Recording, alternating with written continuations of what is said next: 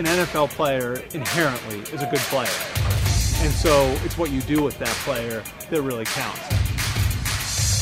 Welcome to Jaguars Broadcasting Week in Review, presented by TIAA Bank, with Brian Sexton, John Osher, Ashlyn Sullivan, and J.P. Shadrick. Jaguars Broadcasting Week in Review, presented by TIAA Bank, starts right now. Hello and welcome to our brand new off-season podcast, one that has had a variation of names through the years. JP, I think, as we introduce the crowd, JP Shadrick, you all know him well. John Osher, I'd say you know him pretty well. Ashlyn Sullivan, and me, Big Mouth, Brian. It's been Jaguars reporters. There's going to be part of Jaguars Week in Review, which has been a labor of love for JP. But here's what it's going to be. It's going to be a conversation about this football team and the direction that they're headed, which is obviously as exciting as it's been in a really long time. So first of all, hi everybody, how are y'all? Oh, we're great. Fantastic. Just great. Good. Well, with that, we'll go right into a segment I call Jaguars This Week, which is news, right? I just made that up on the fly. So what's going on with the Jaguars this week? Nothing. I shouldn't say nothing. But guys, we thought we might get an announcement of the coaching staff this week.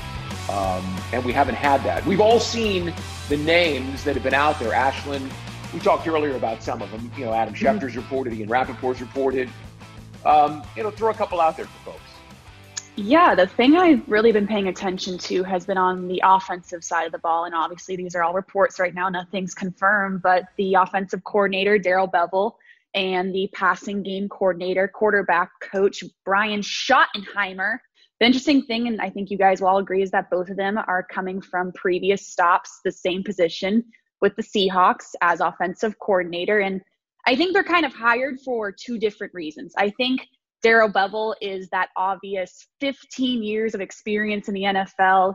He's been with the Vikings, the Seahawks, the Lions. He's been there, done that. And I think when Urban Meyer in his introductory press conference says, I know what I don't know, and I need guys around me that have been here before, I think that's the obvious hire right there. But Brian Schottenheimer, and this is kind of rare that I think the star hire is a passing game coordinator, quarterback coach, but this is a guy who took over in 2018 with the Seahawks, and that was Russell Wilson's best year of his career. This is a guy that has coached up Drew Brees, Mark Sanchez, and with the number one overall pick, most likely being Trevor Lawrence, Brian Schottenheimer is going to be in Trevor Lawrence's ear. So, Brian, kind of rare that seems to me almost the slam dunk hire right now. Well, and JP and John, I mean, if it is Bevell, if it is Schottenheimer, we're talking about guys who have worked with some of the best quarterbacks. Russell Wilson, Bevell is probably best known for his work with Brett Favre, Matt Stafford last year. I mean, there are a number of guys in this list of guys who are being mentioned that bring a quarterback pedigree to the table. Well, there's a couple of thoughts, and JP probably knows what direction I'm going.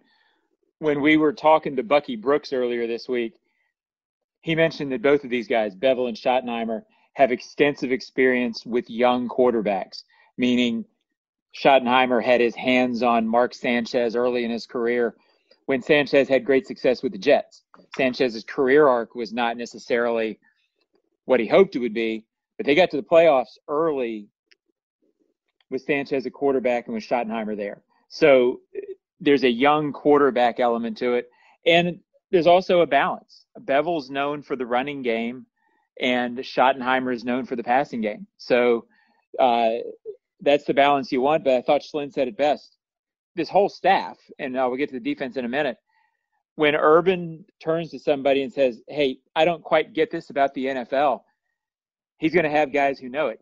Any thought that people may have had in the second week of this or the first week that he was hiring an all-college staff, that's not what this is. I'll add to that a little bit here. Remember when Urban in his press conference said, a lot of people say it's a quarterback league. Well, every league's a quarterback league. It's a quarterback sport, from peewee to college to high school to the professional ranks. Well, that meant to me that these hires, the offensive coordinator and whoever touches the quarterback position, are the most important assistant coaches on Urban's staff. So he has to get those guys right. and have those guys that he can trust around who we think will be Trevor Lawrence and whoever's backing him up. Because if Urban's coming in and they have the number one pick and it's a quarterback, they cannot mess him up. They have to have the right staff around him. So for me, no offense to the defensive side of the football, these two guys, I think, are the linchpins to this coaching staff. I was in Kansas City in high school when Brian Schottenheimer's father, Marty, was turning Kansas City around and had a great appreciation for the years that he spent with the Chiefs. And because the Schottenheimer name has been associated with the Jaguars, you probably saw the news that Marty has been moved to hospice. He suffered from Alzheimer's for a number of years. Thoughts and prayers to the Schottenheimer family. Marty used to come down here every year and take part in the Tom Coughlin J Fund Gala and the golf tournament. And there wasn't a finer man/football coach that would sit and talk anything you wanted to about football like he did. And he could tell stories, and he did. And Brian Schottenheimer has had a great career of his own volition. Marty Schottenheimer is the 8th most wins in NFL history. So, as we're coming towards the end of his run, prayers for the Schottenheimer family. He was a great one. Mm-hmm. So, yeah, I'll add to that if I can. Go Brian. ahead. Please do. I've always thought that Marty Schottenheimer, first of all, Brian Schottenheimer and I go way back. I'm sure he'll remember it well. I once wrote a 7-inch story on Brian Schottenheimer when he transferred from Kansas to Florida. So I'm way ahead of y'all in terms of relationship with this guy. But we're both old because, unfortunately, he was 20 at the time and I was about 27. Our ages have gone up significantly since then. But in terms of Marty Schottenheimer, maybe the most underappreciated, unfairly criticized great coach of all time. Yeah. Never got to the Super Bowl. But if you look at his record, 2 losing seasons in his entire career, he won wherever he went. If Marty Schottenheimer was your coach, you were going to be competitive. You were going to be good. It's amazing to look at. His last season, he was 14-2 and wasn't retained the next year. The absurdity of that. There was other stuff going on with that, but sure, he was a great coach and should be a Hall of Famer someday. The guy spent 10 years in Kansas City, Brian. You know this well. I mean, 101, 58-1 regular season record, 3 division titles, 7 playoff appearances in 10 years. Well, that's pretty strong. You're talking about good. A Chiefs franchise at the time that hadn't been to the playoffs since the 70s, and he turned it around. I watched him play at Blue Valley High in Kansas City, and I remember being excited when Brian signed with Kansas because we finally had a quarterback, and then, of course, being disappointed when he left. So, of course, he went to Florida. All right, any thoughts on the defensive? I mean, for those of us who've been around, just JP and John both know Joe Cullen. That's the name most widely reported. What a terrific human being. I mean, a guy who had some personal adversity in life, had overcome it in spectacular fashion. He's a tremendous guy, and I'm really excited to see some of the young coaches, if the names that we're hearing, the Zach Orrs of the world, are coming on board. Chris Ash has been a name that I know you guys have all read as well. Looks like they're putting together a really dynamic staff on that side of the ball, too. Well, I'll talk very briefly about Joe because, Brian, I think you were here 3 years with Joe. I was here 2. JP was here 1. He's a great technician in terms of pass rush coach. I'm sure he'll have his hands a little bit in K'Lavon Chaisson, Josh Allen, these guys, because he won't be able to not. He'll be over there in individual drills coaching a little bit. But beyond all this stuff, I think most people know about the off-field stuff that he's come back from. If not, Google it. We won't go into it. But the thing that strikes you about Joe, he's so ready for this opportunity. It's so overdue for him. And what struck me about him, Brian and JP, and you guys can speak to this, his ability to be tough on guys, to tell them things they don't want to hear, but to still have them love him and play for him. That's not always a thing that all coaches can pull off. He can be tough on guys, but I'll guarantee you no player will look back on a time with Joe Cullen and say, I didn't love playing for that guy. I think he is an absolute home run hire. For me, the next one is Ash, the secondary coach, because who the heck's going to be playing in the secondary next year, right? I mean, C.J. Henderson, John, I think you and I and Bucky talked about this the other day. Henderson's the lock. They didn't draft him, though. All these other guys are either a few years in, some veteran players, a lot of guys banged up. We know how many lineups they had in the secondary. So in a passing league, obviously, in a passing conference in the AFC, the back end's pretty important. So whoever is around those guys, I think, has to do a lot of teaching. There's going to be a lot of youth, a lot of new back there. And I think, 4 of the 5 positions are up for grabs on opening day. I'm pretty excited about Daniel Thomas. From the moment that he got on the field in Houston until he left at halftime against Pittsburgh, he was an impact player. So we've got lots to talk about next week when hopefully we do have a coaching staff. Let's transition to a segment that a lot of folks know as Big Things, but it's a little different. On Drive Time, Ashlyn hits us with the big things, and then we comment on them. For this podcast, all of us came up with a big thing, a big idea, something that's sitting on our mind that we want to share. And so we're going to start with John and work our way through the big thing and commentary. Big thing number 1 from John Oehser. Here we go, John. Let's go, John. Come on, John. Well, mine was that defensive tackle is the trickiest and maybe the most important decision in the offseason. And when I say that, obviously quarterback trumps everything else, but I don't think quarterback's going to be tricky, and I'm not sure it's going to be a huge decision. I think they're going to sort of delay it and not tell everybody, but, I think we all have an idea that they might draft a quarterback. So defensive tackle, though, is tricky for a number of reasons. It's a harder position to fill this year because they won't be taken at number 1 overall. It's not a great year in the draft for it. And they may not – I'm not sure they can fill their defensive tackle problem in one off season because of this. You can sign maybe one big-time free agent. Leonard Williams is out there. But beyond that, are there enough guys out there available who can contribute immediately? Rookies are tough at that spot. That's going to be a process trying to figure out what they're going to do there. And if they play a 3-4, then you need a different type. So it's a fascinating area to watch to me, the defensive tackle position, because we all saw the run defense the last couple of years. It's got to get better. Ash, what do you say? I think you got to go get Leonard Williams. This is the guy that's coming off the best year of his career, 11.5 sacks, 59 tackles, only missed 2 tackles last season. And like John said, this isn't a big draft class for a defensive tackle. I think that's a slam dunk free agency get, and I think that's where you have to spend your money. If quarterback's number 1, defensive tackle is 1.2 of problems that you have to figure out this year. Yeah, and you have the cap room to go get a Leonard Williams. It's going to cost you $20 million.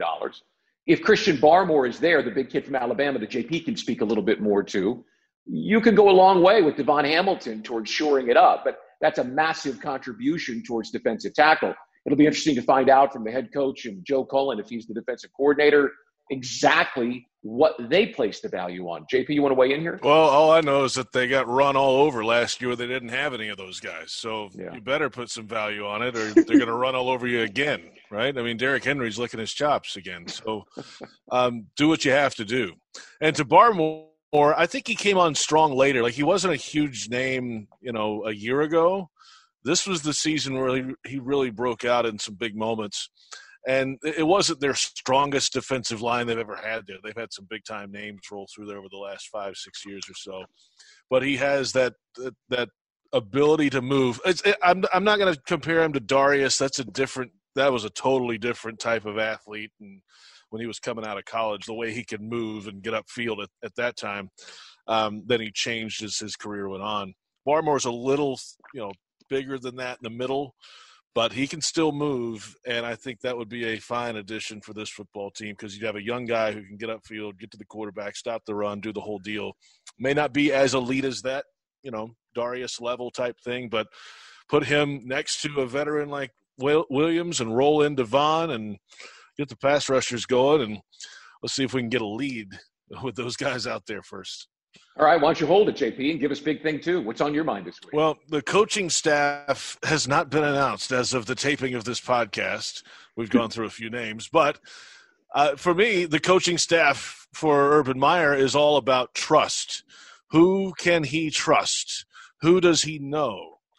Who does he know that recommended somebody that is an elite coach? Remember, he also said, Urban said, don't give me any recommendations unless they're elite at every level of position. So that means he trusts whoever's giving him the recommendation. So I think that's what it's about. Because of his newness in the NFL, as John mentioned a minute ago, you need NFL minds around you, I think immediate minds around you. Then you can fill in the rest with guys you've known from the college level that can teach a certain technique the right way or whatever it might be, depending on the position. But NFL minds, a mixture of that in college. But all of these guys he has to trust because he's putting his reputation, his name in those guys to touch the players directly. So for me, and I think that's big with Urban, not just in the coaching staff. I think that's with around the building, the football team, anybody he crosses path with. It takes a little while to earn that trust, but I think once you do, he's on your side for a long time. You know, John, I think it's interesting. I saw what JP was talking about, and I'm sure everyone did, when he hired Charlie Strong, okay? A guy who he knew, who had success at Louisville, not quite as much at Texas, but a lot working with Urban during his days in Florida. He trusts him. The other one that made me go trust is when, and it's been reported that he's going to keep George Warhop as the offensive line coach. And the offensive line, as we talked about, has not gotten enough credit, and Warhop in particular for the way that they played. When I read that, I thought, okay, this is about trust. He trusts the job that Warhop did, right? And I certainly trusted my eyes as to what I saw watching them last year. Warhop's probably a guy he has not a lot of knowledge of, and Strong's a guy he has plenty of knowledge of, but as JP said, it all centers on what he's seen and what he trusts. Yeah, the Warhop thing is fascinating because, as we've talked about, the perception between the Jaguars' offensive line and how they actually played last year was huge. They get criticized all the time. They were so much better than people thought. So I don't think it's going to be a huge transition there. It would stand to reason that Warhop probably does not look at these five guys he's working with and say, I got to get rid of all of them. So I think we'll touch on that more as we go forward. One thing on trust that's very telling to me, NFL experience all over the place in guys that Urban clearly has had relationships with, even if he hasn't worked with them. But Chris Ash, Strong, there are guys on this staff. I think Urban in the introductory presser said something about he knows what it looks like when it's right. He's bringing in guys who have been with him from the college level who will be able to translate Urban to the positions, meaning these guys know what Urban wants it to look like. There's plenty of those guys to go with the experience level of the coordinators who haven't been with Urban but know what the NFL is supposed to look like. So that's clearly the formula going on here, Schlim. Yeah, I agree. And I think trust is building before our eyes in this building. I really like when he was having the interview with JP and he said, I want to treat our players great, not good, and building that trust within the locker room. I think there's a lot of work with that right now. There's a whole new system coming in. And if you're a franchise guy, you don't really know what that looks like. So it's very obvious the emphasis is on the players right now and players first. And that's exactly how it has to be. So you're kind of seeing how trust is going everywhere through the coaching offices to the locker room as well. Schlen, you're up. I'm up. All right. Well, JP kind of sort of took this one. No. I'm sorry. Yes. Oh, yes, JP. It's okay. Great minds think alike. For this week, the secondary is basically going to have to start over. And like JP said, the only spot that it's a lock is C.J. Henderson. The free agents right now in the secondary, DJ Hayden, Sidney Jones, Josh Jones, Trey Herndon. Brian, I know you love Daniel Thomas, and you're seeing the way that he can definitely make an impact hopefully next season. And maybe he's a starter. But other than that, you basically need a starting corner and a starting safety. I don't know about Trey Herndon. I mean, I think maybe you can make an argument for that, but overall, I think you need two spots right now, and that position as a whole needs a complete overhaul. I always thought Herndon was better in the nickel than he was outside. I thought his skill set was more suited to that. I really like what I saw from Thomas. I also like JP and John, and I know I mentioned it to both of you. I liked what we saw from Sidney Jones before he went down. I mean, that's a guy who was thought to be a first-round pick before the serious injury, about 2-3 months before the combine, his senior year in Washington. I'd bring him back. I mean, you're going to go get somebody, whether it's free agent or the draft, but I'd bring Sidney Jones back. I thought he had some ability. Yeah, what you don't know about Sidney, and I don't know, but his serious injury a couple years ago was Achilles. Well, that's what kept him out the last 6 or 7 games. That can be a brutally serious injury that you don't come back from. I don't know that that's what's going on, but that would be the concern. Is you certainly saw flashes out of him. What's going on with that has to be something they find out, obviously, before any of that happens. I'm with Schlen, and, I assume because of the draft status that C.J. Henderson's the guy they're going to build the secondary around. But I'm assuming based off 7 games that were, frankly, not very consistent. And he's got to stay healthy. And, he has to be a significantly better, more consistent NFL player than he was last year. So when I chose mine at the beginning of this, which was defensive tackle, I sort of held my breath a little bit, because the reality is, as much as they need defensive tackle, secondary is a big, big deal. And they either need to fill out of holes or have a lot of guys perform better than they did last year. One of the two has to happen. I think they're okay at linebacker. Beyond that, the defense, there is a lot of building to do. JP? Yeah, just following up on the Henderson stuff, right? I mean, you're right, John. 7 games he played? His best game was his first game. And Phillip threw him a ball, and he got the interception, and Phillip Rivers, I know the guy. I don't know Phillip. He's from Alabama. Yeah, we're actually the same age, same class in high school. How about that? We went different paths somehow. I don't know what happened, but after that, it was wildly inconsistent, and I'm curious how much of that was above the shoulders with him too. First year in, new environment. How is he working through things? We'll see what this offseason does for CJ. We're in mock draft season, and I'm seeing a bunch of people throwing out J.C. Horn, the South Carolina cornerback, and I'm curious what happens if that is the case where they take him 25. Can you trust a C.J. Henderson and then another number one, a first-round pick on the other side? I wonder that. Long way to go. As you all know, the draft is about value, and we'll figure out where the value is at 25, whether it's corner or defensive tackle. Hey, my big thing quickly is 268 plus 1. The NFL has done an amazing job. Jaguars are part of that, at getting to this point. 268 games under their belt, one more, the Super Bowl on Sunday. And if you saw the story this week about the barber in Kansas City, there was a barber that came in. They were going to do 20, 25 haircuts.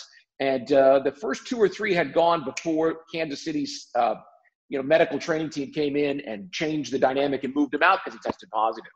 The starting center, Daniel Kilgore, is not going to practice with the team all week and go to play in Tampa on Saturday in Sunday's game, travel with the team on Saturday.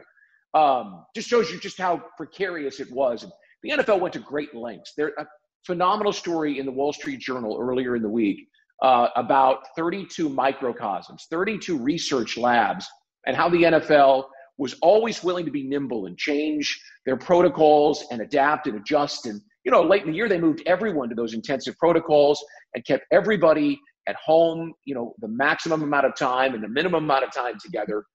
When you look at college football, the NBA, hockey, you look at almost any other sport that was out there participating, games were canceled, not rescheduled. They had to adapt there. To be where they are right now, on the cusp of the 269th and final game of the season, is downright remarkable. It really is. Yes, it is. I go back to August when we thought, are we even going to play football? And newsflash, they did. Yeah. Alan Sills, the chief medical officer, the league, he's in charge of the infectious disease group up at Duke. I didn't think they could do it. In fact, I said to everybody here, buckle up. It's going to be a wild ride. We'll see if they have to have an asterisk at the end of the season. And at this point, they really don't need to. They're going to get them all in. Yeah, it's going to be a weird it's going to be interesting to me to see how this season is remembered. There's a disconnect to it, I think, because you haven't had fans in the stands. I'm not sure if disconnect is the right word, but it's almost been weird how like Kansas City's got a chance to repeat, and Kansas City has a chance to have won 26 out of 28 games. They're starting to get in the conversation of all-time great runs here.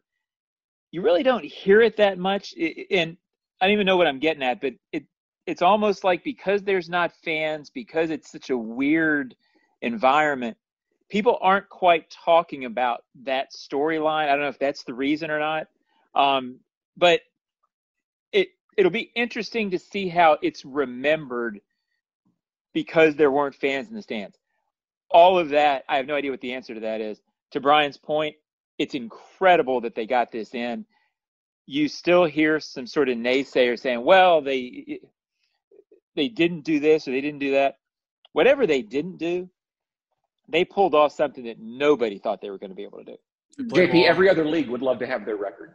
Oh, absolutely. You kidding me? I mean, ask the Big Ten what happened this year, right? I mean, they put it off, got it back on. They had a champion with 6 games, right? I mean, you talk about an asterisk. That's an asterisk, right? And that's a different level and kids and all that. But that's the total difference of what happened in the NFL. They put the plan together the best they could. There were some hiccups early in the season. They fought through them. And now there's one really important game left, and it feels like they're going to get through it.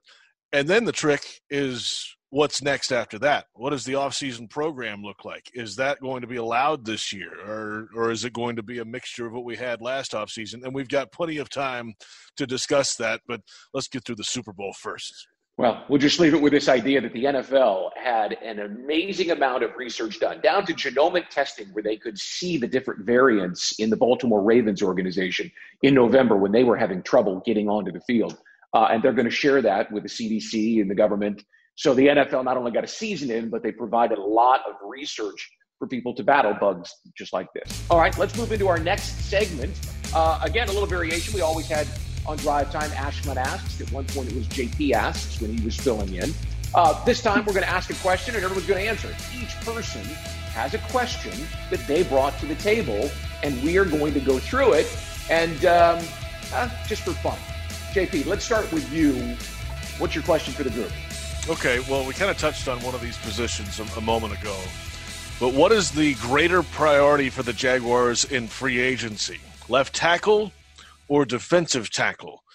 And I'll continue the question with a little more talking, I guess. Obviously, if you're going to have a quarterback, you want to keep him upright. Ask the Colts about that. And we've already gone through the issues on the interior of the defensive line. So in free agency, what's the greater priority? I'll go first. I think it's defensive tackle. You guys remember, I favored Leonard Williams in 2015 instead of Dante Fowler. And neither one of them have lit the world on fire, but both have been really good at various times in their career. I would say Leonard Williams. I think you could keep Cam Robinson on the franchise tag, and you could have some consistency. I also think there are some offensive tackles that'll be there at the bottom of the first round, top of the second. Leonard Williams is a huge run stuffer. He had a great season rushing the passer. I'll say defensive tackle. What do you think, Schlen? I agree with Brian. I think with left tackle and Cam Robinson, I think if you are an above average left tackle, you're going to get the franchise tag or get re-signed, and that's what Cam Robinson is. He's been inconsistent, and I don't think that we're all going to agree that he's definitely deserves this big, huge contract. But I'd like to see Cam Robinson maybe with some competition in training camp. Maybe you address the offensive line in the draft, but absolutely the bigger need is defensive tackle and free agency because you have a piece. You have Cam Robinson. Yeah, I'm holding my tongue for now. John, go ahead. Okay, so the question is, in free agency, defensive tackle or offensive tackle? Please pay attention. Left tackle or defensive tackle? What's the bigger priority in free agency? In free agency. I was just trying to make sure that it was free agency and not just overall. So, and I'll be honest, I was scrambling trying to remember my question. So I'm back. I'll give it to you if you can't. I got it. I'm excited about my question, so I'm a little distracted. But I think in free agency, I agree with you guys. Because of the draft, defensive tackle, I think has to be. Now, they may have somebody in mind that they think is going to be a find in the draft, but the draft is so uncertain, they've got to get that fixed. So unless they see something in some players that we're not seeing, then I think defensive tackle, maybe even two.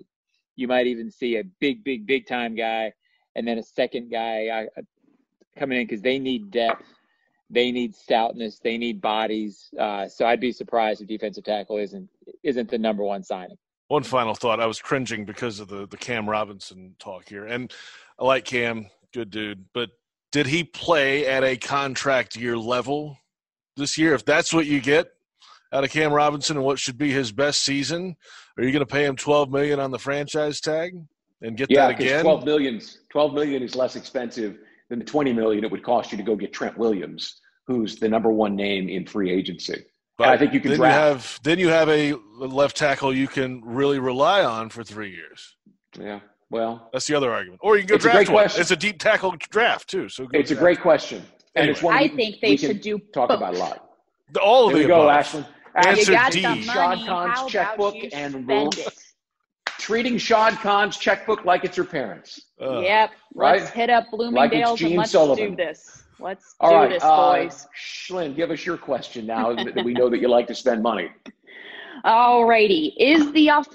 Right into Cam Robinson's transition. Is the offensive line okay the way it is when you're going to make the investments of a number one overall pick at quarterback? John, what are you thinking? Exactly as is, probably not. I think you've got to do something to get your tackle play better. Juwan Taylor and Cam Robinson, I'll preface it by saying this. When you trail as much as the Jaguars did, offensive tackle play, had they been Pro Bowlers, if trailing as much as the Jaguars did, it would have been a miracle because it's brutally impossible to play that position. That said, there were key moments where they would both tell you they didn't come through. So I think you've got to figure out a way to get that better. If they believe the scheme they're going to use and Warhop believes experience will help those guys, then fine.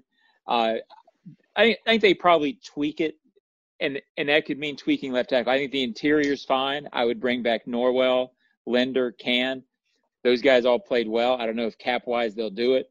But I could see that being the change you make. The linchpin here to me, how do they feel about Cam Robinson? That's not news, obviously, but how does Warhop really believe in this guy? What is he going to tell Urban about the future of Cam Robinson? That, to me, is a crucial conversation. I think A.J. Can had his best year as a pro. If you ask the folks who would really know the technical part of that, I think they'd agree with that too. Linder's been banged up throughout his career. That's his only really downfall for me. Like, is he reliable enough to stay out there and continue to keep paying him like that?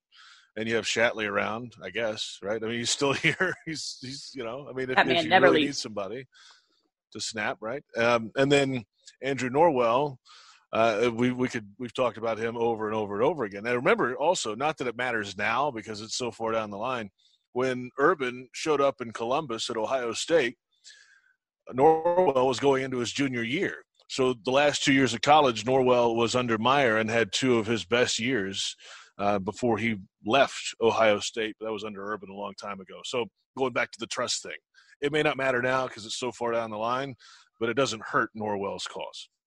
I'll say this. They kept Warhop, if that's accurate, for a reason, because they thought the offensive line played well. I think it's good enough. I mean, look, you can't fix everything, even with 11 draft picks this year. But you could go grab, a tackle at, 25, 33, 45, somewhere with their first picks of the second round. There'll be a young tackle that you can groom. And $12 million is a bargain price for a left tackle. You'll pay a whole lot more than that. So I would say, they're fine for this year. I'd like to see him draft one and start thinking about the future. I agree with that, and I hate to bring up low-hanging fruit, but I'm going to use the Cincinnati Bengals as an example of drafting Joe Burrow number one overall and not addressing the offensive line till the 6th round. And I will say the Jaguars' offensive line is much better than the Bengals were last season, but that Bengals offensive line needed work, and they still just went ahead and invested in Joe Burrow, and we all saw what happened. So I think at least you got to really think about it, and I think maybe make a few changes to ensure that investment is here to stay. All right, John, you're up. My question, and I do remember it, was how many years are the Jaguars from the Super Bowl? And it's I would guess that you're 3, and using Jimmy Johnson's Dallas Cowboys, which everybody's using this as a comparison. They went 1-15 first year, 9-7 the second year. I'm getting this right. And then we're in the Super Bowl by his 3rd or 4th year. It can be done that quickly. I think the big advantage this team has with this is, I don't want to say the rosters is deeper than people think, but there are more stars and less key positions to fill than people believe, meaning they don't have to go out and get an elite pass rusher. I think they have it in Josh Allen. DJ Chark and Laviska Shenault, James Robinson, Jawan Taylor. I think all these guys still have the potential to be really good. C.J. Henderson is another guy. Has a chance to be a number 1 corner. He should be a number 1 corner based on his draft status. Those guys have to be as good as we think they might be. But if they are, there aren't necessarily these huge key positions to have to fill. Maybe left tackle, maybe an additional receiver. But it seems to me like a lot of this is about filling depth to get to the playoffs. I'll say 3, and I will use the Mahomes Kansas City. He wasn't a starter his rookie season. He went to the AFC Championship game his second season, and they went to the Super Bowl, and they won it in his 3rd. If Trevor Lawrence, and I'm just going full, I'm not even guessing that they would do anything different. It'll be Trevor Lawrence. So I'm going to refer to him as Trevor Lawrence, their quarterback, until he's not. So if Trevor Lawrence is what we think he is, I say you're 3. I'm going to say 2. I'm going to add some drama, some spice to the mix. I think if, like John said, there's a lot of franchise guys right now that you can build around. If they are as good as they are, and we are seeing the excitement building around Trevor Lawrence with these players, with the guys that are on the Jaguars right now, I think you're going to get the most out of DJ Chark, out of Laviska Shenault. They're going to buy into this. And we've seen when this team is juiced up and effort is 100%, this is a really good football team. So I'm going to go with 2. Why not? I'm going 4 to 5. Because it's not just the Super Bowl. I mean, when are they going to be ready to beat the Chiefs in the playoffs? When are they going to be ready to beat whatever the Steelers are in 4 years? They might not look the same. The Ravens. Some of these elite AFC offenses, the Chargers by that point Buffalo might actually be good, by the way. Buffalo Bills, my goodness, that looks set up to be going for a while. So you have to be ready to beat those teams in January, or you can forget the Super Bowl. So I think it takes a little bit longer to mesh all of this together, all these new faces and things. And they might get close. They might be in the playoffs. They might make a run, but – it's not that easy to go out there and run against the Kansas City Chiefs in January. Yeah, absolutely. So Schlinn went 2, JP went 4, we went 3. It's 4 to 5 average. 4 and a half. 4.5. We'll say 3-year on average, and we'll see where it goes. All right, here's my question quickly. Can the Jaguars, in a division that has some turmoil, right? We know what's going on in Houston with Deshaun Watson. That's not in good shape. They also they're over the cap, and they don't have a lot of draft capital. Matt Stafford in Indianapolis would worry me. Now all of a sudden it looks like the Colts are going to have to pull a rabbit out of their hat at quarterback to take advantage of their roster, which we all know is very talented. But I think the division still belongs to the Titans. So the question is, can the Jaguars next year go to second place in the AFC South? Yeah, why not? Right? I mean, if it's by default, who cares, right? I mean, you're still second place in the AFC South. If the other teams stink worse than you do, then okay, well, you're second place. So I think there will be improvement anyway for this team. But, yeah, the teams at the top, especially in Tennessee, they've got everything kind of going like they have it going. That'll be hard to top, I think, in the short term. I think long term they can overrun those guys too. But Houston's just – the headlines out of there this offseason already, my goodness, that's a struggle. And then with the quarterback question in Indy, what's going to happen there? They do have other pieces there. That'll be the one for me. Can they overtake the Colts? Because it feels like they're going to bring in another veteran guy maybe to come fill in because pretty much the rest of that team's ready to roll too. Glenn, what do you say? I'll tell you what. Well, she's got him going 16-0 next year, so they're going to go 12-4 this year, right, Glenn? True, John. I did not say 16-0. Stop making rumors up. I'm going to say they're not going to be last, and that's all that matters, because the Houston Texans will be last because, oh my gosh, what is going on there? All right, John, you want to wrap us up? Yeah, I don't know that they'll get out of the cellar this year. I think they will because of the problems in Houston. And I don't say that as a knock on what's going on. I think the direction is right. It can take a little longer that first year than everybody likes.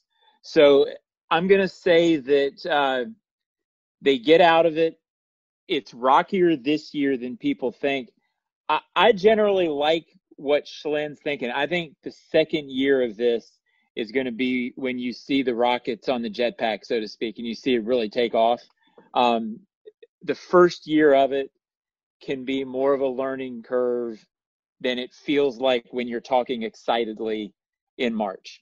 So I'm going to say rockier than people expect, third place this year, and then winning the division in the second year of this. All I'll right. say Super Bowl like Schlinn. I'm not going 16-0, but I think that's the process. Hedging I his think that's the bets. path. This All is right, like the old rumor that I'm from West Palm. He just makes things up Absolutely. and rides with it.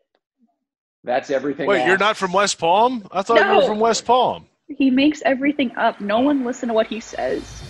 All right, folks. That's everyone asks. We'll see where that line of questioning goes in the future. We'll transition one final time to a segment that for now we're going to call Did You Hear This? And that harkens to what JP has worked on in this space with some of the best of the broadcasting department over the course of the week. And Schlinn, you've got this one from your trip to Mobile last week.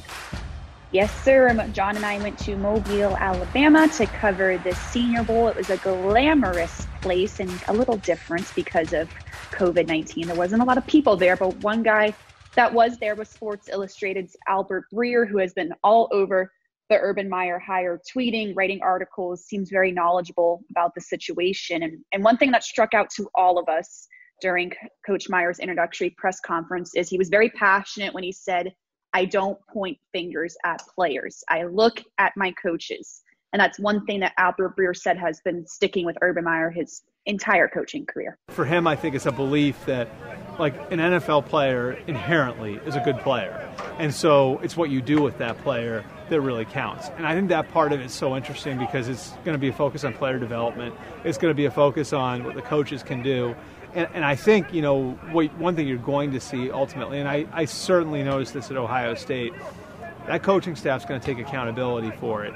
And they're not going to be pointing the fingers at players. And it's going to be, if you can't develop them, then we're going to find somebody else who can do it. So I think that is what's really interesting about a lot of the research that he did, is that there's going to be a focus not only on drafting the right guys, because the Jags obviously have a lot of draft capital, not just signing the right guys because they have a lot of cap space.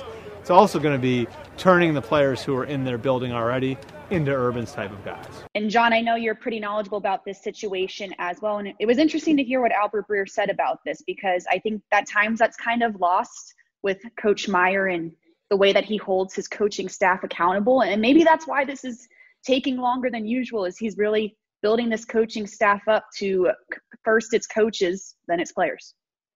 Yeah, and I've heard that too. I've heard different people talk about how long it's taken. It's been about 3 weeks hiring the coaching staff.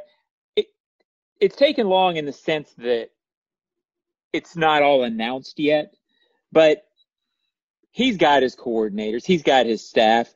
I think they're trying to nail down the last couple of things. So I think it's more logistics of how the team is announcing it than anything. But it strikes me, just from studying and listening to Urban a little bit, I haven't had a chance to talk to him face to face. I don't think any of us have. The whole holding coaches accountable all goes back to the playing fast. He wants players out there not having to think as much as possible, playing as fast as possible. If they make a mistake, don't worry about it. So I think that's where he's coming from in terms of he's going to blame the coaches. You've got to get these guys playing fast, not worrying about mistakes. If they make a mistake, it's on you. It's not the player. That sounds like a very intriguing philosophical approach to me. Will it work in the NFL where things are a little more complex? That's what's going to remain to be seen. I think that will be a major storyline of this team and this whole concept of Urban Meyer bringing his philosophy to the NFL game. All right, folks, we're wrapping it up on a Friday on that note. Hold on. I must say, by the way, before we go, okay, I was born in Mobile, Alabama. Lived there for 5 years when I was really young, and we moved away. I went back for a number of years for baseball series as an opposing broadcaster, and I've been back numerous times now for the Senior Bowl, and I drive through there all the time, vacations and all that. This is the first time I've ever heard Mobile called glamorous. So Mobile thanks you. Mobile thanks you, Ashlyn. I don't know if you caught my sarcasm, but it's not glamorous. Yeah, for the girl from West Palm, Mobile. Yeah, it's not as glamorous as Palm Beach. You would know. All right, folks, get used to it. This is a regular on your podcast routine, hopefully.